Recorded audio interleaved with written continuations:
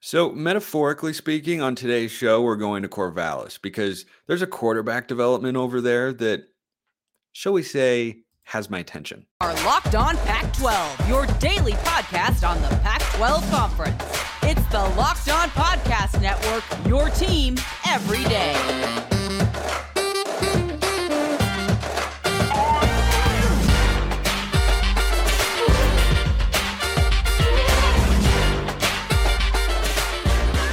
Welcome, everybody, to another episode of Locked On Pac-12. I'm your host, Spencer McLaughlin. Thank you so much for making this your first listen or your first view of the day, part of the Locked On Podcast Network, your team every day and your number one source to stay up to date with our media rights-free and beloved Conference of Champions. If you haven't already, like, comment, subscribe, please, and thank you wherever you listen to or watch the show. We're trying to get to 3,000 by the time the season starts.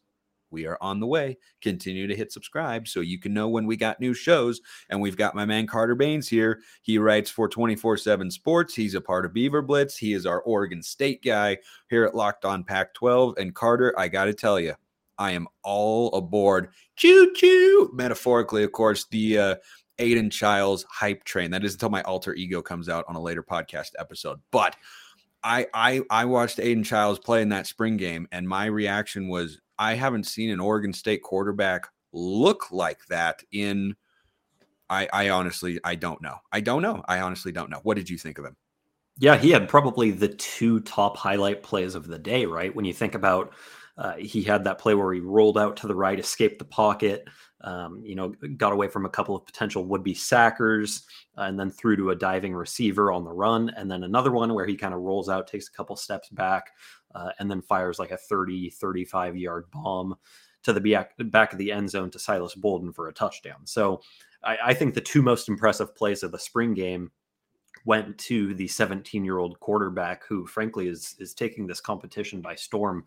I mean, we're going to get super in-depth with all of these guys, but I don't think off the top I would say Aidan Chiles is a favorite to be your starter at Oregon State this fall, but like, we have to have this conversation now because he has fully entered himself into that mix with a really, really impressive spring. One thing that young players can sometimes struggle with optically for fans and media people who watch these guys play, especially early in their careers, is they don't look like they're quite ready. They're out there and they've got a jitteriness to them, or they don't have the size. They don't quite have the speed. They need to put on some pounds. They need to, just get comfortable at the college level. I was so impressed with Chiles because he went right out there and made some mistakes for sure. And I'll have you break down his performance in detail here in a moment. But overall, Carter, I was so impressed because he made some spectacular plays, but he just looked like he belonged out there. Like you watched him play quarterback and thought, yeah, that's a Power 5 quarterback right there. Size, mobility, twitchiness, fluidity, arm talent. I think he has the tools to do everything you want in that Oregon State offense, or a lot of offenses, frankly. He looks comfortable. There's no doubt. I mean, you don't see the happy feet, the jitteriness, like you said, with him that you do with a lot of freshman quarterbacks. And, I think that goes a long way in somebody's ability to play very early in their career, because obviously he still has to learn the playbook and whatnot. But if the speed of the game isn't bothering you right away, that's a really good sign for your ability to do that, to pick up the playbook and to implement it on the field. Physically, I do think Chiles could benefit from putting on some pounds, and I'm sure he will do that this summer. I mean, mind you, again, like I said, this is a 17-year-old, basically, still a high school senior who enrolled early, just got here in time for spring camp. So hasn't really had a whole lot of time to work with Oregon State's training staff. I'm sure as he does that throughout the summer, he's going to put on a few pounds, add some good weight, bulk up a little bit. And I think that's necessary if he is going to sustain hits this fall if he plays. He's a dual threat guy. He's a pass first player, but he has some wheels. He's not afraid to carry the ball. Oregon State will run some read option with him, some RPOs, I'm sure. But I would like to see him add a little bit of weight before he takes the field this season.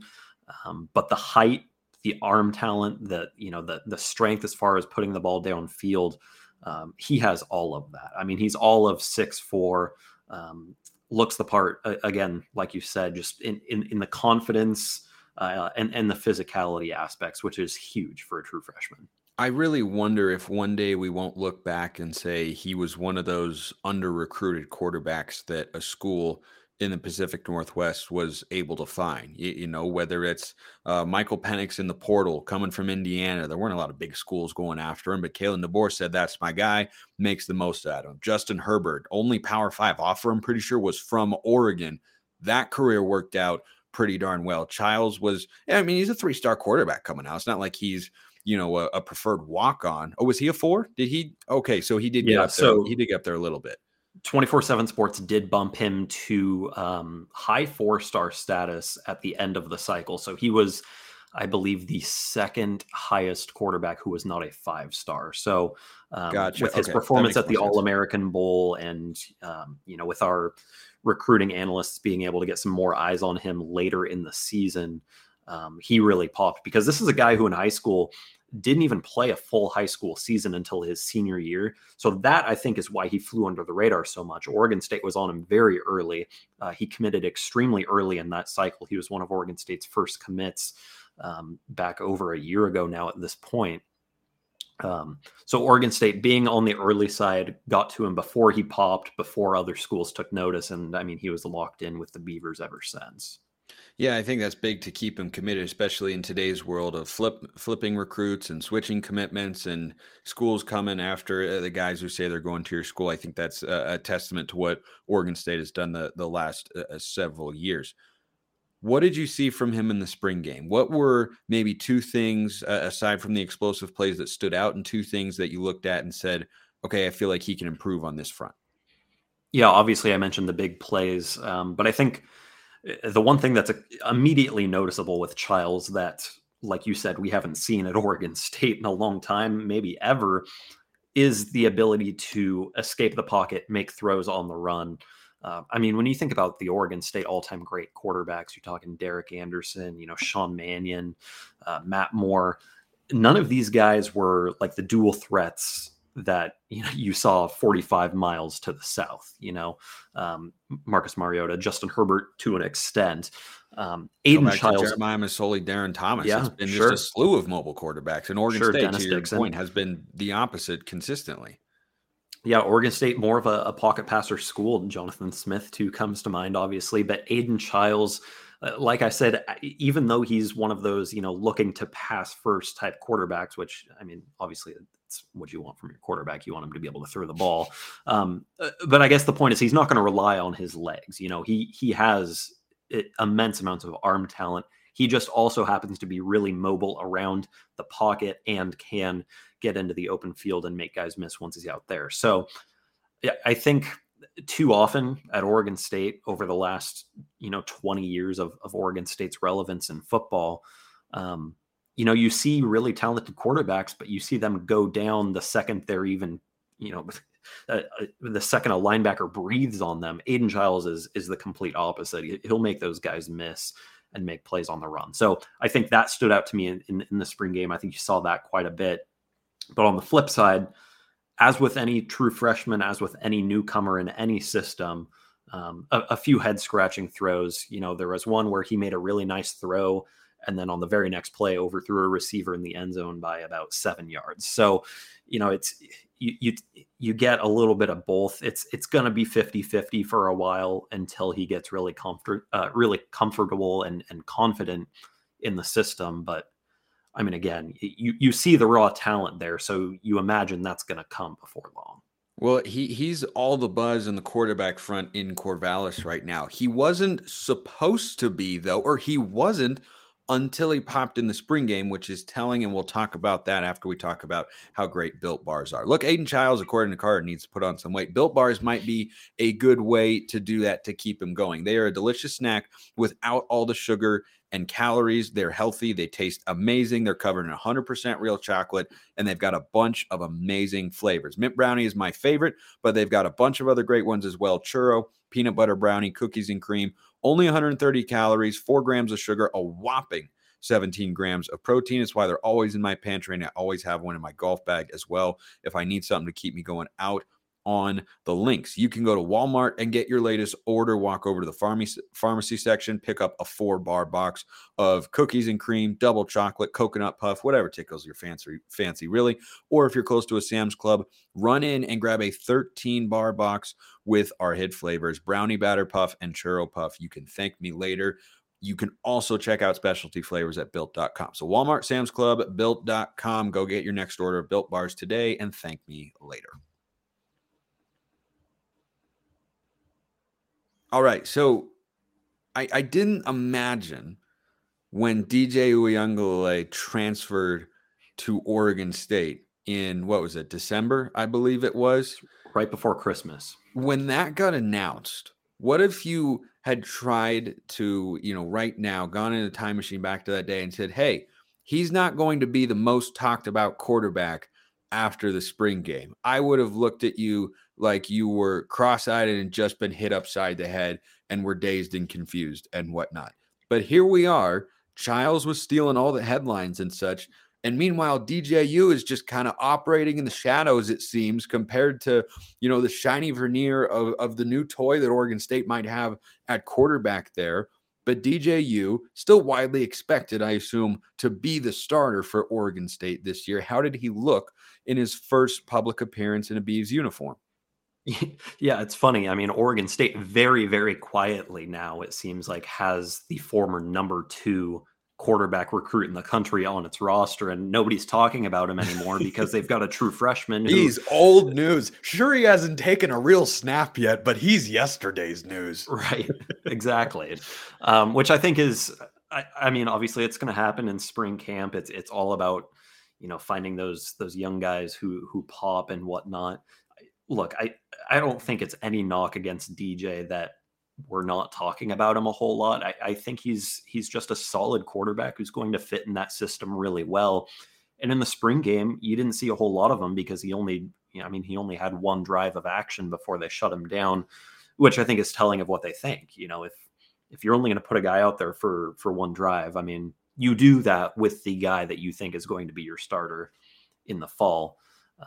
The guys that you want to limit reps for so that they don't get hurt or that you don't need to see a whole lot from. Now, is that the right decision? Should they have a more open mind about it? I mean, I don't know. We can debate that, but I think it's very clear when you watch those guys on the practice field and from what I saw in spring camp and what Beaver Blitz has reported.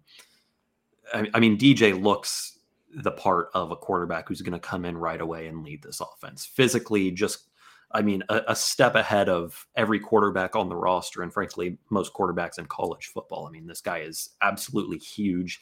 He's built to sustain hits. He is just an absolute cannon of an arm. And I think, again, like with Chiles, you see all of those physical traits. You see him make these impressive passes in practice, but every now and then there's a throw that makes you think, well, what did he see there? Or what was that about? And at Clemson, that was kind of the problem. There was a little bit of inconsistency there. And that's why the Clemson fans, I think, were so low on him at the end of his career there. But I chalk that up more at Oregon State to this is a guy who only has a month of practice in the system. And it's a system that I think is more tailored to his skills. And that's exactly, he said as much. He said that's why he came to Oregon State. He looked at that scheme, did a bunch of research on it, watched a bunch of film and said, that's a system I can go thrive in. They're going to call plays that suit me, unlike Clemson did. So I think that's the exciting part about what DJ brings this fall that we probably haven't quite seen yet. Is there any chance at all that Aidan Chiles pushes DJU, you think, in 2023 for the starting quarterback job? I'd hesitate to say yes on that. Okay. Just because, and I'll put it this way, Ben Gulbranson's still in the quarterback room, and as long as he's there, Jonathan Smith and Brian Lindgren are going to give him a little bit of a benefit just because of what he did last year and the fact that in today's day and age, if you have a veteran guy who has playing experience and who has won games and you are giving him effectively, fewer reps than a true freshman in fall camp. He's probably going to be in the transfer portal in the matter of a few weeks or months. So, I think to an extent that was what you saw in the spring. You'll probably continue to see that in fall camp. And I'm curious, by the end of fall camp, does Aidan Chiles maybe take more second team reps? I don't know. But Aidan Chiles was pretty strictly a third team quarterback in the spring. And I wouldn't be shocked to see that continue into the fall. And, that's okay, because I think it would take a very, very, I think it would take a spectacular next few months from Aidan Chiles to uproot DJ from this job. And that's kind of what we expected, right? Like when these guys came in, we expected DJ to be the starter for a year, potentially go pro after that. And then you hand the keys to Chiles after a year of development. And so at the very least, that's probably still what you're getting. Now, if DJ struggles, then you have the conversation. Do you go to your veteran who has, kind of a low ceiling but high floor, or do you hand the keys to the offense to this freshman and see what he brings you? That's the scenario that I'm really interested in, because I do think, obviously based off of the struggles that DJ had at Clemson, yeah, there is obviously a chance that he struggles like that at Oregon State too. What do the Beavers do then? I think that conversation is going to be heightened in 2023, but I tend to be with you that DJU will probably have a sufficiently long leash to allow him to make some mistakes, go through rough patches if that happens. But I feel like with the way Chiles has generated buzz, at least in the fan and media community, the intensity of the calls for Chiles to be out there, there will always be people on Twitter. DJU throws a pick in, their first game of the season. It'll be, all right, get him out of there. It's time for Aidan Chiles, right? Like, like there will be fans who will react that way. But going into 2024, correct me if I'm wrong, but DJU's got 2 years of eligibility if he wants to use them. I don't think he's a high level NFL draft prospect at this point in time. So I feel like the battle going into 2024, if DJU were to come back, I think that's where you'd see a more open competition, and Chiles would probably have a better chance. Yeah.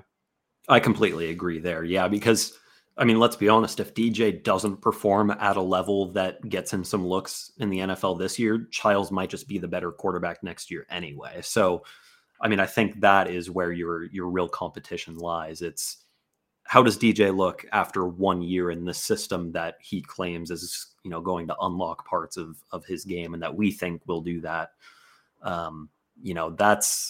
That will be one to watch. Obviously, Oregon State hopes, DJ goes out, balls out, has a great year. The physical tools match up with the production. He goes pro, and then you've got your quarterback lined up in Chiles. But, again, we won't know until this fall. Let's talk about the non-quarterbacks here from the spring game. And last year, you made quite the call on this very podcast when I asked you to highlight 3 players who earned playing time in the spring game. And one of the guys you included in your trio was Damian Martinez, the Pac-12 Offensive Freshman of the Year. That turned out to be a pretty good pick. So are you willing to risk putting your reputation on the line like that again after setting the bar just way too high in year one? I'm not going to live up to that. There's no way, because Damian Martinez was the Pac-12 Offensive Freshman of the Year. Like, literally, I would have to pick like a Pac-12 MVP. And I just don't think you're going to see anybody perform at that level in this newcomer class. So not with that I don't know if I can attitude. stake my reputation to it, but I could give you a guess of somebody who might pop. All right. Let's go through it here. 3 guys. They can be offense, defense, or some mixture of the two sides. But heck, it could be a special teams guy if you want it to be. Whatever floats your boat there, Carter. 3 guys that you saw in that spring game that you think will play more in the fall because of how they played in the spring game. I'm going to have to use all of spring camp here as I think that's probably the best way to do it. Yeah, just because there were so many guys held out from the spring game and some of the starters only got a few reps. But the first one here, I'll start with offensive side. I'm going to give 1 from the offense, 2 from the defense. The offensive guy is wide receiver Zachary Card, who is basically the second coming of Anthony Gould, I think. Anthony Gould, mind you, an All-American punt returner last year who also happens to be a very good wide receiver. I think Gould will be Oregon State's leading receiver this year, maybe Silas Bolden. But I think Zachary Card he's as good of an athlete and maybe already as good of a pass catcher. And that's pretty impressive from a true freshman. Comes from a group of true freshman wide receivers. There's 3 or 4 of them who I think could contribute right away. But Card's the leader there. He's the only one who was healthy in spring camp, and he looked really, really good. He was one of the quarterback's top targets. On the defensive side, I'll go to the defensive backfield with Tyrese Ivey, who's a junior college transfer who came in right before camp. And, his role is, frankly, very important on a team that lost a ton of contributors from a group that was really, really good last year. I mean, Rajon Wright, Alex Austin are gone, Jaden Grant's gone. And so they have to replace a lot at corner and at nickel. And I think Tyrese Ivey really took advantage of that in the spring. This is a guy who probably could/will start at corner day one, much like Ryan Cooper did last year as a junior college transfer himself, ended up leading the team in interceptions. So Tyrese Ivey, I think, kind of fits in that same mold there. And with Skylar Thomas, who was a projected starting quarterback, tearing his ACL in spring camp, Ivey's role is even more important. And then I'll round it out on the defensive line with some combination of Kelsey Howard and Thomas Collins. Kelsey Howard was a 4-star commit, and Thomas Collins is actually an international prospect from Sweden. One of those two, I think, will crack the rotation. And I mean, man, these guys are physical specimens as true freshmen. They popped in the spring game, and shoot, I'll even throw Takari Hickle in there too. I think one of those 3 very young defensive linemen can make an impact in a group that is continuing to develop, but still is probably one of Oregon State's weaker positions. So I want to ask you about Howard real quick, because from a recruiting standpoint, that was the sort of guy that when he committed, I talked about here on the show, not just the upside that he presents, but it was kind of like, whoa, Oregon State's getting that guy like out of the Las Vegas area, right? And he's a 4-star recruit, and he's on the defensive line. Like, since when does Oregon State get those kind of guys? Like, it was a bit of a head turner in that sense. What are the early reports saying on him and how he might fit into the defense? Yeah, I mean, the physicality is there. The guy is huge, plays with a ton of confidence, and got quite a bit of run in the spring. Again, somebody who I think is probably on the 2 deep as a true freshman. And again, the same goes for Thomas Collins, same goes for Takari Hickle, who spent a year in the system to develop. But I mean, Kelsey Howard, like you said, kind of set this new standard for Oregon State recruiting. He and Aidan Chiles were kind of those breakthrough commits for Jonathan Smith. And if you could get, one of Kelsey Howard and Aidan Chiles on the field as true freshmen, that's a major win. But I see Howard being one of Oregon State's top defensive players within probably a year or 2. I mean, he has that kind of potential, and he already performed, pretty well in his first spring camp. All righty. Well, Carter Baines writes for 24/7 Sports on the National Desk. He does some coverage for Beaver Blitz as well. He's our Oregon State guy. Carter, great to have you back on the show. Thanks so much. Thanks, Spencer. Appreciate everyone listening. Have a great weekend. And until next time, have a wonderful rest of your day.